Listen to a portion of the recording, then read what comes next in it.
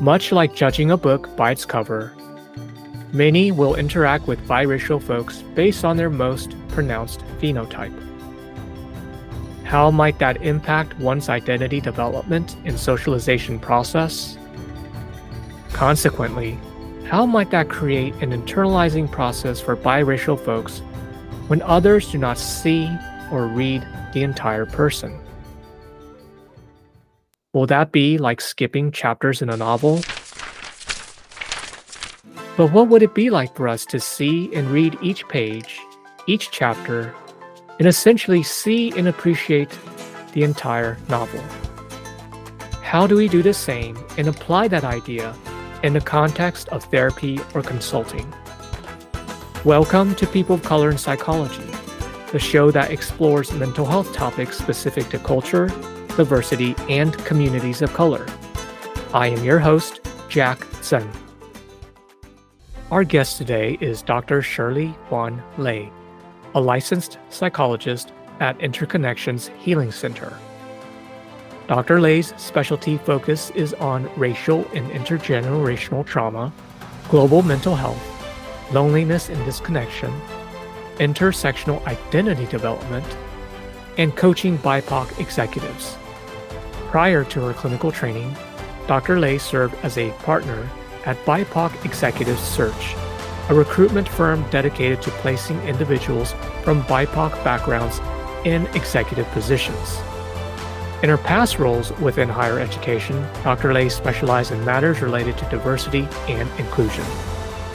As a Chinese and Mexican Canadian psychologist offering services in the United States, Dr. Lei will be discussing aspects of discovering and understanding bicultural identities, which demands a proactive approach, involving active engagement and experimentation with aspects of oneself that were previously disavowed. Dr. Lei, thank you very much for joining us. Thank you for sharing space with me today. Well, can you walk us through your journey, any memorable events and circumstances that may have influenced how you even got into this work? Yes, thank you, Jack. So growing up, I've always been told that I was a very sensitive child, emotionally speaking. I've often been told to be the bigger person. If somebody had hurt my feelings, that I should swallow it and move on and not make it bigger than it really is. So from those experiences, I grew up to be somebody who's quite empathic to strong emotions like sadness. And I've also started to explore what drives my self-esteem, right? What gives me a sense of satisfaction in who I am? And added to that is, how do I seek a sense of closeness in relationship? How do I prevent ruptures? How do I resist against people leaving? How do I keep good people close to me? Right. So through all those experiences, it has contributed to my understanding of who I want to be as I grew into my personhood. So in university, I found it quite a hard place to find community, to find myself reflected. And it wasn't until I joined a psychology group full of people who were interested in going into the field of psychology that I finally realized that I can obtain support, obtain a sense of security in people who really strove to do their best in psychology, whatever that meant to me at that moment. And so being able to connect with people who were very driven, who knew exactly what they wanted to do, offered me the mentorship that I needed to navigate the system and to really find myself in this work. Obviously speaking, with psychology, it's such a big field. There's so many things that one can do.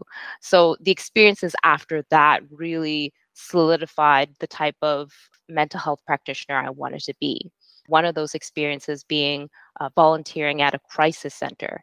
So this is where I picked up phone calls with people who are in distress, people who are on the verge of ending their lives by suicide.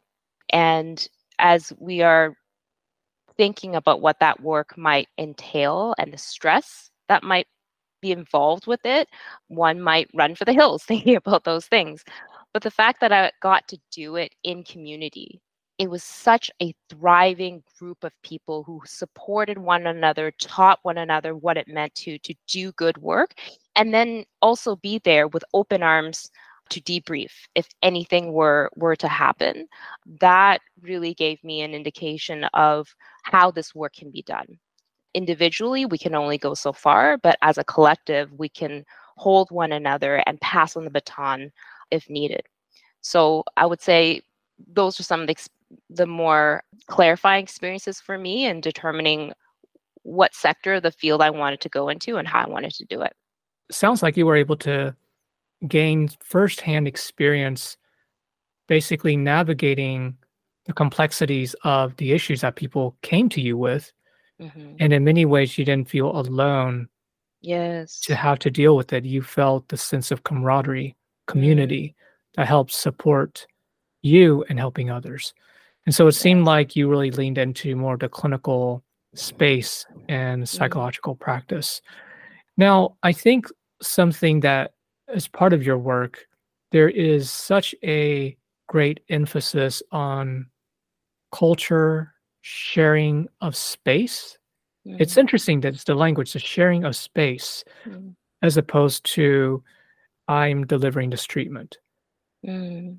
So, in thinking about just your clinical work, can Mm. you share with me how that idea of sharing space emerged for you?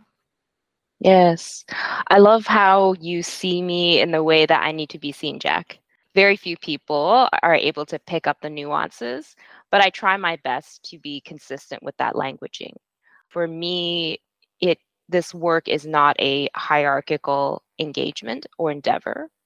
This work is about co-creating, co-constructing what the intersubjective space looks like, right? I am only me because of who I'm with, and vice versa. That we are in a space of determining the parts of ourselves that we would like to share and how we would like to be transformed as a result of the experience. Clinical work to me is bi directional work. I would be doing myself and my clients a disservice if I did not allow myself to be transformed, to grow, to be someone different as a result of a particular encounter.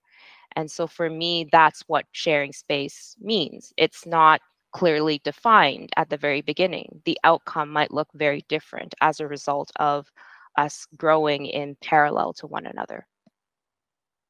So, how would you approach it if a client saying, "Hey, I'm struggling with anxiety"? How would you, in using your stance, Hmm. address that in the case of treatment? Yeah, great question. So sharing space in the context of someone saying, listen, I'm grappling with anxious distress. I'm Yeah. grappling with matters that are overwhelming my capacity to cope. Sharing space means to agree to come together to witness the pain and suffering, agreeing to come together to learn what it takes to be with one another, to explore how the anxious distress need to be contained. And part of that is exploring the purpose, the context, the reason that it exists in the first place. I do believe that we are all rational beings, meaning that we do things for a particular reason, whether it drives our self esteem, it maintains our sense of identity, or to just feel safe against the backdrop of existential threat. Even if it doesn't seem rational in the moment, there is probably a purpose for it. And oftentimes, those purposes might change.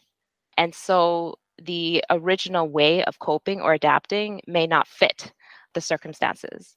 And that's why it's necessary to create that safe and trusting space so that there could be an exploration of the reasons for one might cope in a certain way to survive.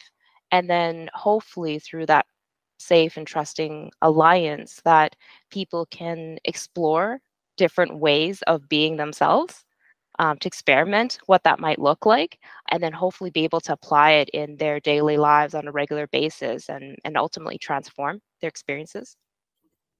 Yeah. So, this idea of experimenting in terms of the biracial identity and working with biracial clients, do you have any tips or ideas of things that we really want to be cognizant of when we are working with biracial clients?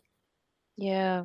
Thanks for that question. And I think two things come to mind, and working within the here and now, Jack, just between you and I, the term bicultural identity is not new to me on a professional front, but it is certainly new to me on a personal front. I was telling you during our prep call that you're one of the first individuals who really inquired into that about me, and it allowed me to think differently, to form a different relationship with that term itself. And so I think one of the first things when clinicians are working with somebody who straddles different cultures is to explore language, try on language to see if it fits. If it's not a complete no, and there's a part that says maybe or I wonder, right, to allow that to just sink in, to metabolize, and to not rush that process. I think it's really important to do this in relationship. As I had shared before I had met you, this had not come up for me on my own. I had not considered whether or not to try on this term of bicultural identity, and whether or not it fit. So it required collaboration, it required conversation, it required somebody to say, does this fit? Does that fit? Have you considered these pieces? So that relationship is the vehicle in the exploration, and always asking for consent, always going at the pace of that individual, not pushing too hard, obviously, and but still pushing enough so that there is that desire or exploration to grow and work through the growing pains. So I would say it's the active engagement and experimentation with different parts of language and trying things on and seeing what comes out at the end is important, as opposed to my original plan, which was I had told you earlier, put it in a box under the bed and then pull it out when I feel like I'm ready. But it's been close to 4 decades of that, and I haven't pulled it out yet. So I think that push was important. Yeah. Yeah, yeah. Creating curiosity in one's life. Mm, Huh, I okay, love that. okay. Yeah. Mm. Now, in terms of thinking about your clinical work, what excites you the most? What excites me the most? I just recently learned this in terms of what excites me, because as I was growing and being socialized to the field, I had learned that there were only one of three tracks I can take on. One is become a clinician, one of the most obvious. Another is maybe become a researcher slash professor. And then the last would be an assessor, an evaluator, does psychological testing. So those were the three tracks that I had learned. And I didn't know that I could incorporate my identities as an intersectional being into this work. And it's over the years that I've come into my identity as a woman of color. And I say that with pride, and borrowing from Loretta Ross's work on that being an organizing term rather than a biological destiny. I'm quoting exactly her words, is that it's an indicator to people of where I stand in this world and what my politics are. And my politics lie in looking at systems or structures that oppress people. I come from a culture where I tend to internalize my struggles, meaning that if something is wrong in my life, my goal is to figure out what is wrong with me. And so over the years, I've developed a practice where I support people in exploring the external factors to their pain and suffering. And so, what excites me about this work is one, I can include more of my identities into this work in informing how I do this work and the nuances that I pick up in people. And two is that I can take those identities and craft a career that is aligned with my values. throughout this conversation, and as you have very intuitively picked up, I am a community oriented person. Community gives me identity. So, in thinking about how I might apply my clinical practice, it isn't just working with individuals, it's working with also groups of people. If a client comes to me and says, this group of people give me identity, give me purpose, and I need them, I need to invite them into my healing so that other people can also benefit from my healing, then that to me is a very a viable option in exploring in terms of what healing might look like. It's like the work is exciting because you're really bringing in Mm. every aspect of your experience. Now, can you tell me more about your consultancy work and how that blends into your current clinical practice? Yeah, really good question. Having gone into consulting work has lit something in me to want to continue on with that work and to fold it into my practice. When I was in Toronto, full time doing consultancy work in equity, diversity, inclusion, I played more of a consultant role versus a psychologist. I did borrow my training, my educational background in informing my work, especially when it comes to working with group dynamics and creating a trauma informed space. But now I'm ready to swing to the other side of putting on my psychologist hat and then applying the consultancy skills in that context. And so moving forward in my clinical work, I'd like to provide more spaces to train emerging psychologists, particularly Asian American identifying psychologists, in reclaiming their cultural identity and how they might incorporate that into their work.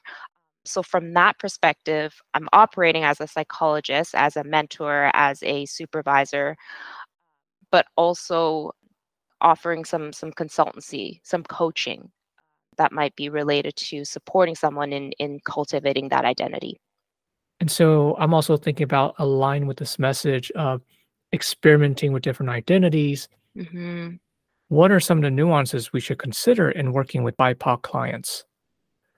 Yeah, one needs to look further into, I would say, is developmental piece in terms of professional development. Where are they in their journeys?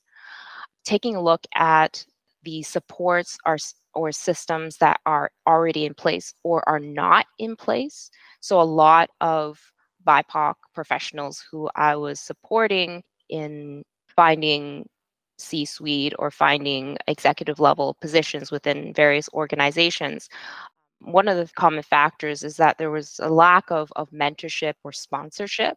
Mentorship meaning somebody who can support your growth on a personal or professional level. A sponsor is somebody who works within your organization who can help you navigate those systems and be your spokesperson when a promotion is due, for example. So the professional development piece can be explored, and I will never let go of my social justice lens, which is to also take a look at the systems and structures that were not in place in supporting that person's growth or development. So if there's a lack of representation in leadership, it sends a signal that one's ethnic or cultural identity may be an area of shame, or that one does not have the cultural or professional capacity to achieve a certain level of leadership position. So, with all the things that I just said, it doesn't require a deep dive in exploring a person's psyche to be able to facilitate those conversations. And when we cross over into the psychotherapy realm, somebody might be struggling so severely that it's impacting their mental health, it's impacting their ability to strive for personal goals, their struggles, it can be now defined in a disordered way, as how our profession might define it. When they're in that realm, then they might have less capacity or energy to draw from to explore the personal or professional growth pieces. And so with those folks, there might be a stronger recommendation to seek professional support to address that piece. And if I was the consultant in that space, I would not be offering myself, but certainly might be able to provide some psycho ed on how to navigate the mental health system and find appropriate resources. So, since we are focused on the topic of bicultural identities, Mm. even when you were doing consultancy work, did you encounter working with any bicultural or biracial clients? And did you notice how that may have played out a little bit differently versus someone who is monoracial? Mm. Yes. Yeah. So I worked for a firm that had the term BIPOC in the title of the organization. And so when people see that, they tend to reach out to us to see if we would be working with their ethnocultural group. And that commonly comes up for folks who are bicultural. I found that there were some folks who would talk about their two identities. So, for example, if part of their identity is identifying as BIPOC, but the other part is white identifying or with Western European roots, they tend to compartmentalize, meaning that this half is the BIPOC half, and then this half is the white identifying half. And sometimes there could be of that lack of integration or making sense of what that might mean. And for some bicultural folks, and I'm just reflecting on my own experience as well, is that lack of integration can keep us from growing into who we eventually could be.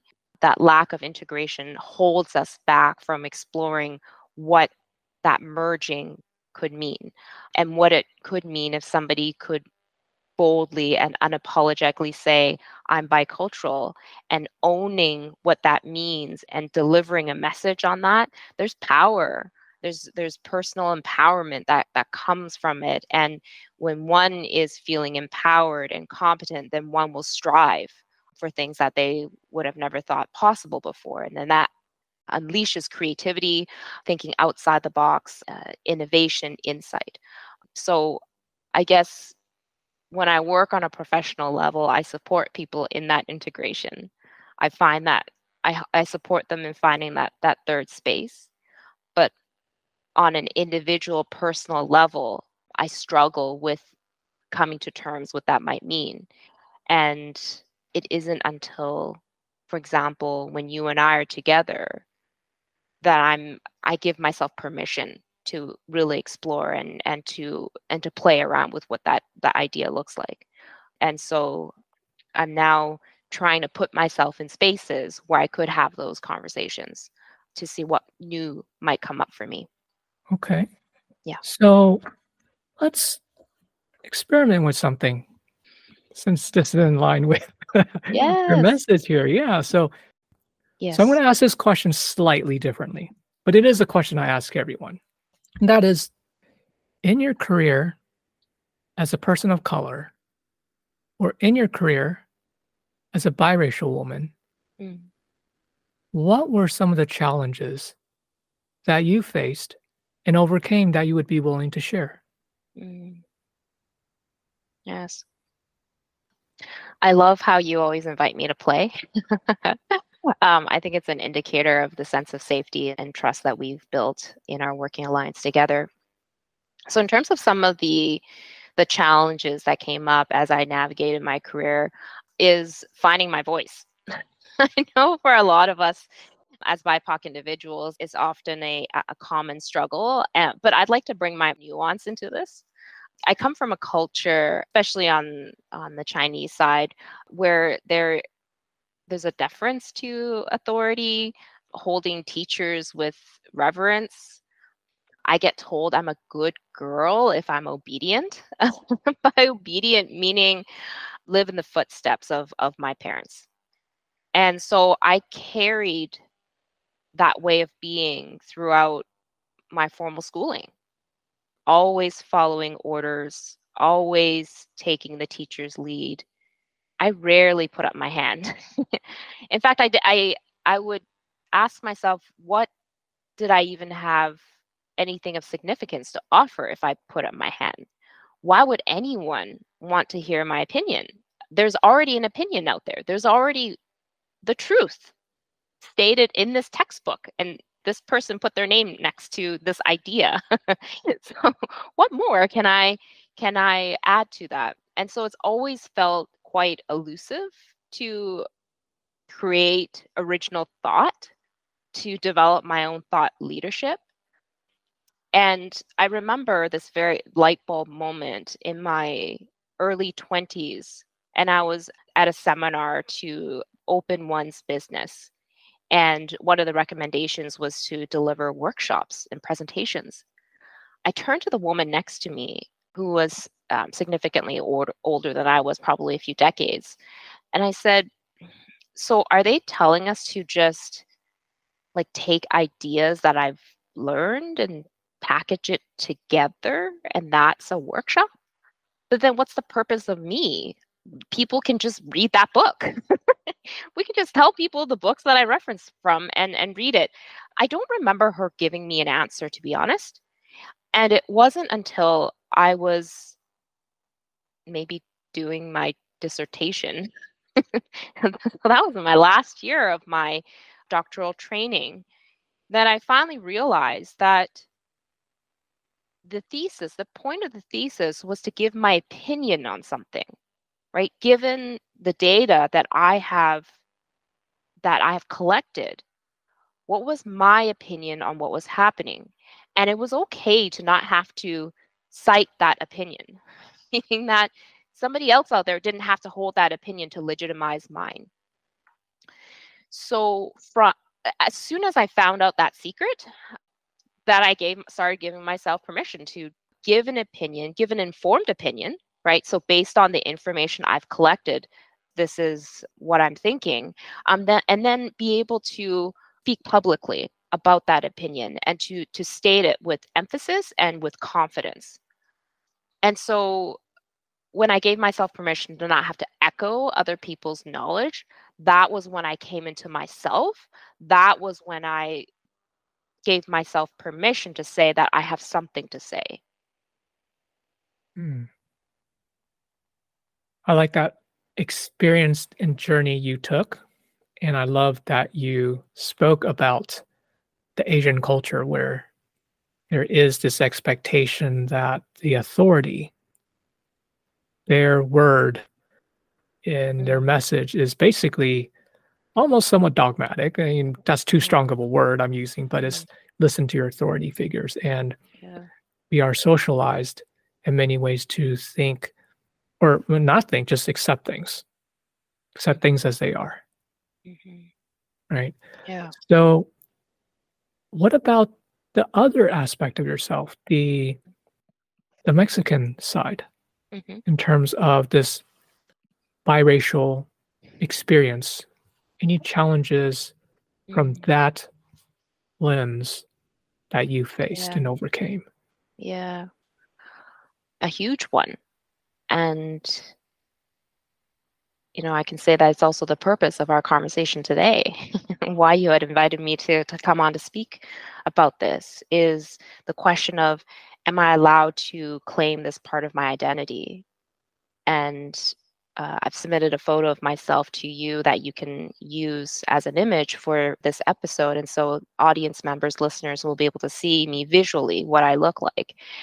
And most, including myself, will say that I look like I have East Asian heritage. And so I guess I've defined myself by phenotype, by physically what I look like.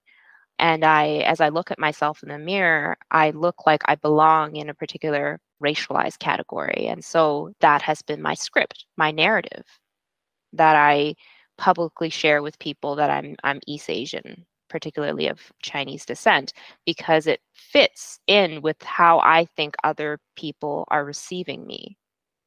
And if they're comfortable, then I'm comfortable. Going back Um, to what you mentioned early on, the first half of our yes, yes. conversation. Yeah, yeah. So growing up, I very rarely claimed the Mexican ancestry part of me. In my mind, I needed to have a certain percentage of genetics, DNA, to define who I am. And so that part of me, the Mexican heritage, has often been left out of the narrative. However, when I do that, I essentially leave out my entire dad side of the family in any conversation. I've shared with you, and I'd like to share with the audience, that my dad's side, most of his siblings are still in Mexico, scattered throughout. So in Puebla, and in Oaxaca, and Chiapas, Tijuana. And my cousins, I have a lot of cousins who live in Mexico as well. When I go there to travel, I don't speak Spanish. I only speak English and Cantonese. And so I speak English to my cousins, who then translate it to my aunts and uncles. So there's often a three-way, two-way translation to get a message across. But the nonverbals, their sense of warmth and openness towards me, their inclination to take me to their favorite restaurants, to make me their food, to show me their home. I can feel the love and the desire for inclusion into those spaces. So whenever I go visit, it almost feels like a secret trip. I go there and I be someone else because I feel the love, I feel the containment. And then when I leave, I then turn that off and I turn back on the Asian part of me, because that's the culture that I was raised in predominantly. So to me, the biggest struggle in reclaiming that part of me is giving myself permission to speak on those pieces in public spaces. This is a very public platform, and I'm doing this as a means to show myself that I'm allowed to do this, right? I'm now giving myself permission to do that, and to see what it's like afterwards. Once it's out, once it's live, what does it feel like to be received? And I've kept myself accountable by telling a few of my friends that I was doing this, and I invited them to listen to it when it airs, so I can get that feedback. Well, Dr. Lay, really, really thank you for sharing this, because it is a great demonstration of vulnerability and leadership, Mm, that you yourself are taking the leap to show that you are trying to grow. mm, You're also experimenting. And if we are trying to help our clients experiment with their identities, yet we're not willing to do so, it's a disservice. mm, Because as you're saying, it's a shared space. And mm, so we ourselves have to be willing to also experiment. mm, So thank you for being courageous. Any final thoughts for our listeners? mm. I'm soaking in your words, allowing it to settle. My final thoughts are: give yourself time and space to explore the new parts of yourself, because it's very tender. It needs to be taken care of, and it needs to be taken care of relationally, just like in this context. So move slowly, move at a pace that feels right for you. All right, Dr. Lay. Well, thank you so much for your time. Thank you, Jack. I hope you liked this episode. Please subscribe and share. We love to hear from you, so send me a message on LinkedIn or email. The People of Color in Psychology is brought to you by the Multicultural Counseling Institute, and I'm your host, Jack Zhen.